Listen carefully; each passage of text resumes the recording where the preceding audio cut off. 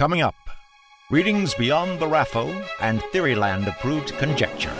Deep dive into the spells and scrolls of nerd culture. Absorb Stormlight. Hone sympathy. Harness Sayadar and Sayadine. This is Phantology. You may have heard of us.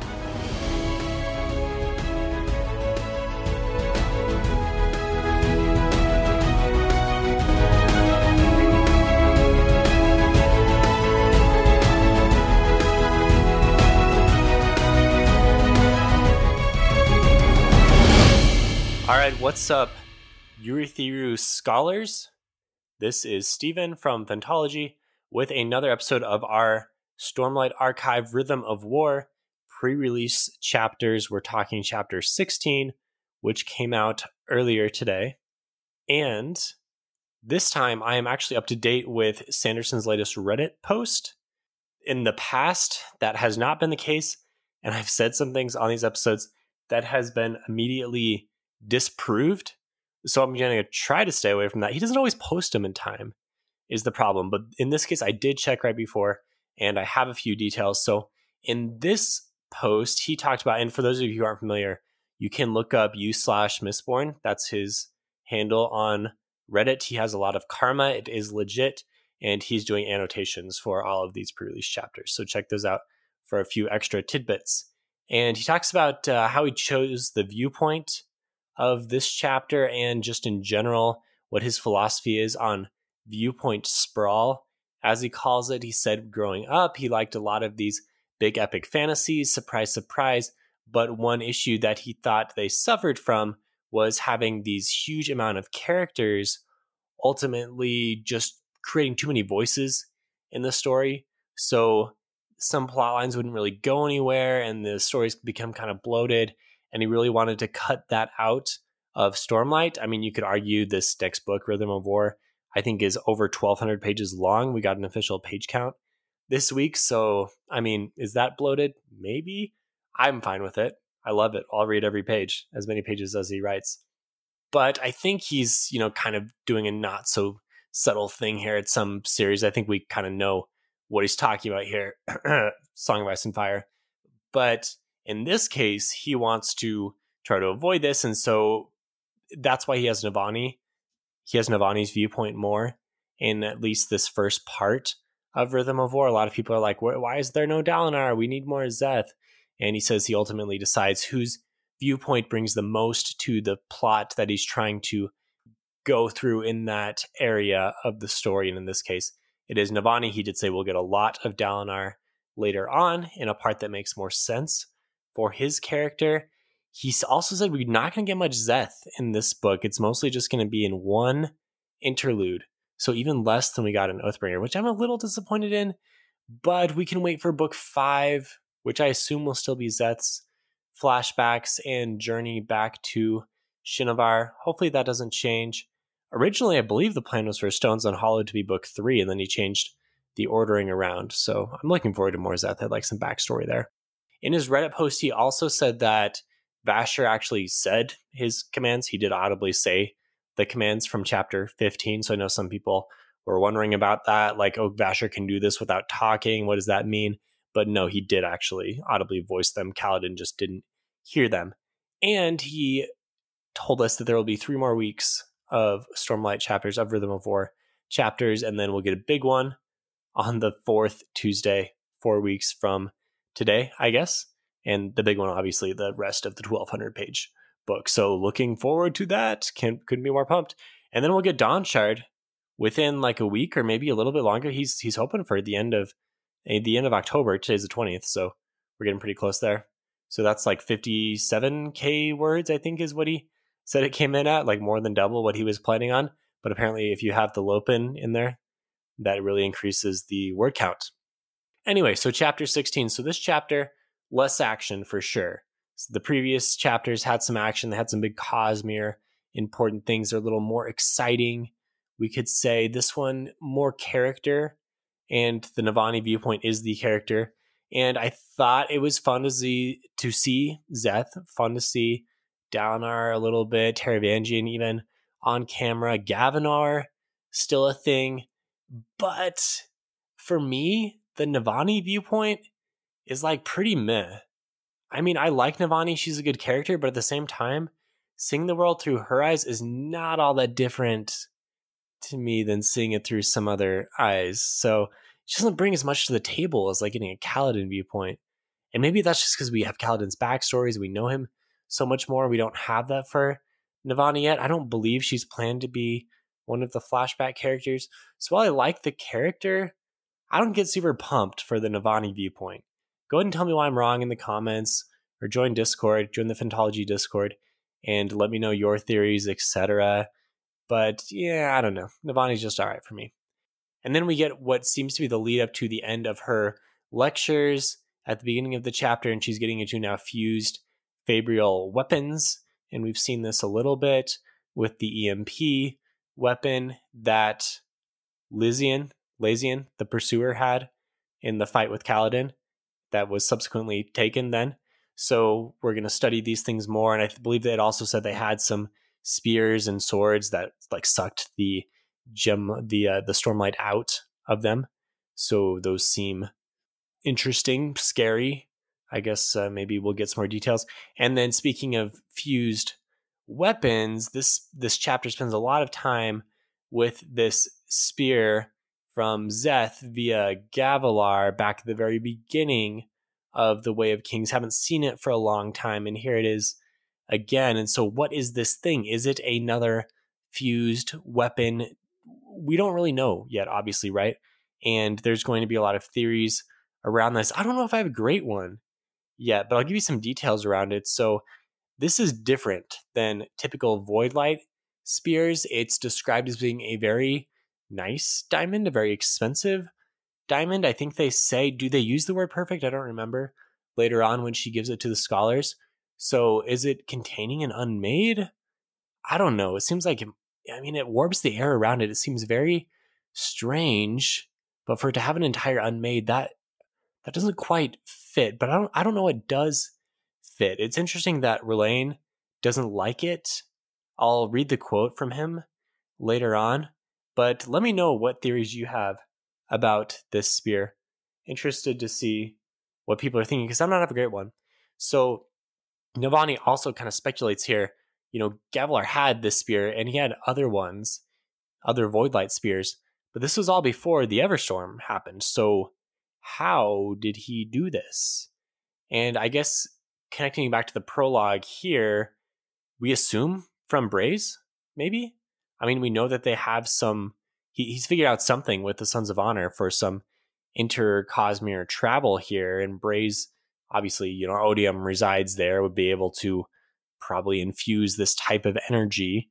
So we assume there's been some transportation back and forth here. So maybe this spear is from Braze and has some piece of Odium or something that's really going to cause problems later on when it inevitably falls into the wrong hands. Of course, that's going to happen with something like this. So Szeth is here. He's kind of freaky. He's been imprisoned for the entire year, and Navani is very put off by him. We understand more of Szeth, so this is interesting again to see a character through someone else's eyes. We haven't seen this interaction much. I don't think we've ever seen this before on camera, but Szeth and Navani in the same room, and Szeth asks her, "Do you hate me?" And Navani says, yes, I do. And Szeth says, "Good, thank you." And Navani is like, "Get me out of here, because I cannot stand to be in the presence of this person, of this guy who has killed, who has wrought a path of blood throughout all of Roshar." Makes sense for her, but also as readers who know a little bit more about Szeth, we're like, oh man, like there's a reason here, and we feel terrible for him. But for Navani, she's like, this guy's freaky. Stay away.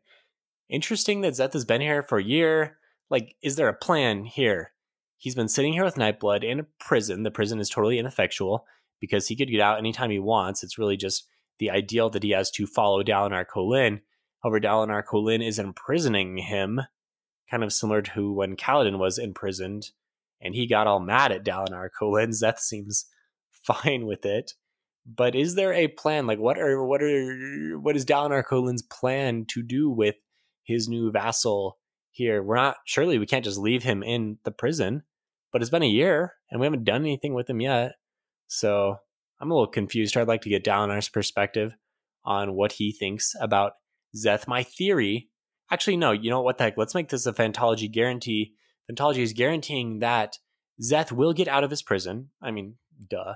And he will save the day during the raid that is going to be upcoming with Venli and her new master that I don't remember her name, the new one that came in a couple chapters ago.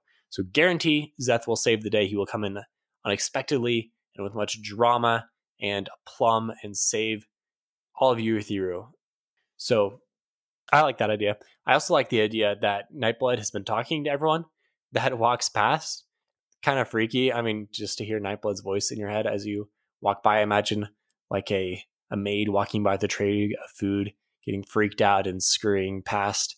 And eventually Dalinar told Szeth 3 times to knock it off with Nightblood, and Nightblood finally listened. So we cut scene here and we get some more details about Urithiru. Good little details, how it's built into the mountain, how tall it is, the outside here with now this groupings of a lot of different people from different nationalities coming together. It's nice to see this nation, this coalition of nations. Rather, finally, this was what we were going for in Oathbringer, and looks like it's been a little bit successful. So that's nice. Here's a conspiracy theory for you, though. So we have 10 tiers of 18 floors, which is how Navani describes it. Why 18? Everything else is all built on 5 or 10. 18 is half of 9, and 9 is the odium number. So is there some sinister part of Urithiru? We don't know enough about it. Is something about Urithiru not quite right? I don't know if I'm going full on conspiracy theory here, like that GIF from It's Always Sunny in Philadelphia, but I think there could be something here. I mean, why 18? It's a number that he chose for a reason, obviously, and he easily could have chosen 10 or 20 or 5 or anything. So yeah, that's a little strange to me. I guess we'll see. Probably nothing. I don't know. Not everything is meaningful, but this could be one. Okay, so Gavinor, again, is a thing. He's still around. It's been a year since his father died. He's like 5 years old. And Navani has some good moments here, some good moments with her grandson, some good reflections on Elhokar. This is sad. And what's this kid's future? So there's something wrong with him. Apparently, he's like just stunted growth. And maybe this is because of all his time or trauma in Kholinar. But is there anything else going on? And what's his future? Why is he a character? Even is there going to be some kind of revenge thing in the future? He's only 5 years old, so a lot of years have to pass before he can really do anything meaningful. I guess the thing right now, I kind of wonder the same thing about Kaladin's younger brother, whose name escapes me right now, but why are they things here? I'm guessing it's setting up the time jump that's going to happen after book 5, after our theory about the Oath Pact being reformed, another Phantology guarantee. Ping us on Discord for more info on that theory. I like the Urithiru science here. I feel like I was actually learning things. And for a second, I was like, wait a second, this isn't quite right.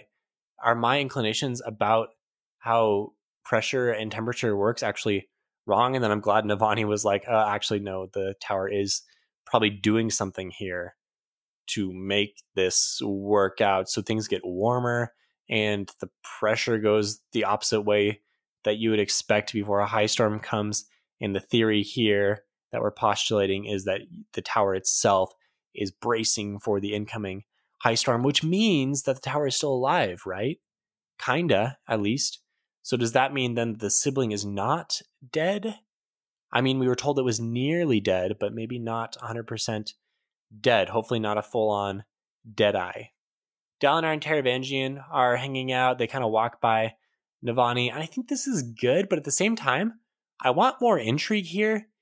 And I don't always love how Sanderson does intrigue, like all the politics in Mistborn. Not my favorite part of the series.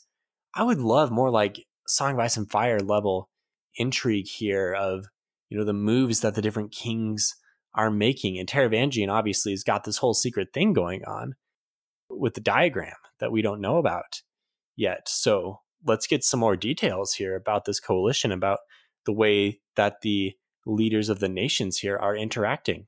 That's what I want anyway. That's my ask for Rhythm of War. That's what I'd like to see Dalinar doing a bit more of, getting better at politics. Hopefully he does better than Ned Stark. So Navani gives off the diamond, the spear that we were talking about earlier that warps the air around it from Szeth and Gavilar. She gives it off to the scholars. She delegates this responsibility. She reflects on it. The quote from Rlain is, "I don't know what that is, brightness, but it feels painful. Void light is dangerously inviting. Like if I touched it, my body would drink it in eagerly. That thing is different. It has a song I've never heard, and it vibrates wrong against my soul." So how'd I do there, Michael and Kate, with that reading? But this is like, okay, something's going on here, and someone please tell me what this is. Let me know what your theories are, because I don't know. I don't have a theory here yet on this, other than that it's from Braze. Somehow it's connected to Odium, but it's different than Voidlight, and Rlain is repulsed by it, so it's not something native to Roshar. It's got to be a Braze thing, right? It's got to be an Odium thing. So let me know what you guys think. And now, can I just say, seriously, they threw the King's Drop, the perfect gemstone that was holding Nergal, I probably butchered that, the Thrill unmade, that Dalinar captured at the end of Oathbringer. They threw that into the sea. Seriously? Like, what a terrible decision. Does anyone honestly think that this will not be recovered at some point by the Unmade? We're literally going to drop this into the ocean. That is the best decision we could make here. Terrible decision by our characters. I am so embarrassed for everyone in Roshar that this happened. I mean, Navani, Dalinar, come on. Yasna, you let this happen? Really? Terrible. I am ashamed. Have they not read The Wheel of Time? I know Sanderson's read The Wheel of Time. No spoilers there, but there is a certain Tarangarel that is supposed to be thrown into the sea, and that doesn't go well. So, oh my gosh. What are we doing, guys? Ugh. I'm sure that this is going to come back to bite us. All right, moving past that. So Shallan and Adolin are kind of irreverent. Later on, there's a father-son rift. Obviously, we kind of talked about this a couple books ago when it seemed obvious that Adolin was less than impressed by what he learned in Oathbringer about his father, and there is a rift going on here now. Let's see where this goes. I think this is good. I think this has some good opportunity for some good character growth and kind of needed to happen. You don't like to see it, but at the same time, I think it's good for our characters. Maybe not good for our characters, but it's good for us as readers to explore this. This is interesting. And finally, we learned that the Mink is still a thing. This is the general from Herdaz. He's the Herdazian, I believe, that we rescued earlier on in the book. And he makes this nice comment that it wasn't the Voidbringers. Incorrect name, by the way. We don't call them Voidbringers anymore, because then we're talking about ourselves. But it wasn't the Voidbringers that killed my family. It was actually you, Dalinar. So that's a nice little dig. And it kind of shows like, okay, maybe here's a little bit of this Song of Ice and Fire politicking here. A little dig here. I like that. And so the Mink is still a thing. And then this magical map that Dalinar and Shallan create together is also still a thing. So that's a wrap. Thanks for listening. If you like Phantology, check us out at www.phantologybooks.com for our full catalog. We do a lot more than just Rhythm of War reviews. Other Stormlight stuff, First Law stuff, Dresden stuff, Wheel of Time stuff. A lot of the big series. So if you like fantasy books past Stormlight Archive, give us a check out there on the phantologybooks.com website. And if you want to support the channel, go to patreon.com/phantology_books, and please join Discord. Our invite links are on all of our social posts, and you can find a lot of discussion. We actually just upgraded the Discord. I'm calling it Phantology 2.0. So when you enter the Discord, you can choose which series you like, and you will have channels opened up just for those series, so you don't get series sprawl.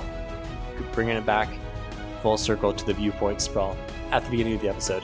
So thanks for listening. See everyone next week for another Stormlight Rhythm of War episode.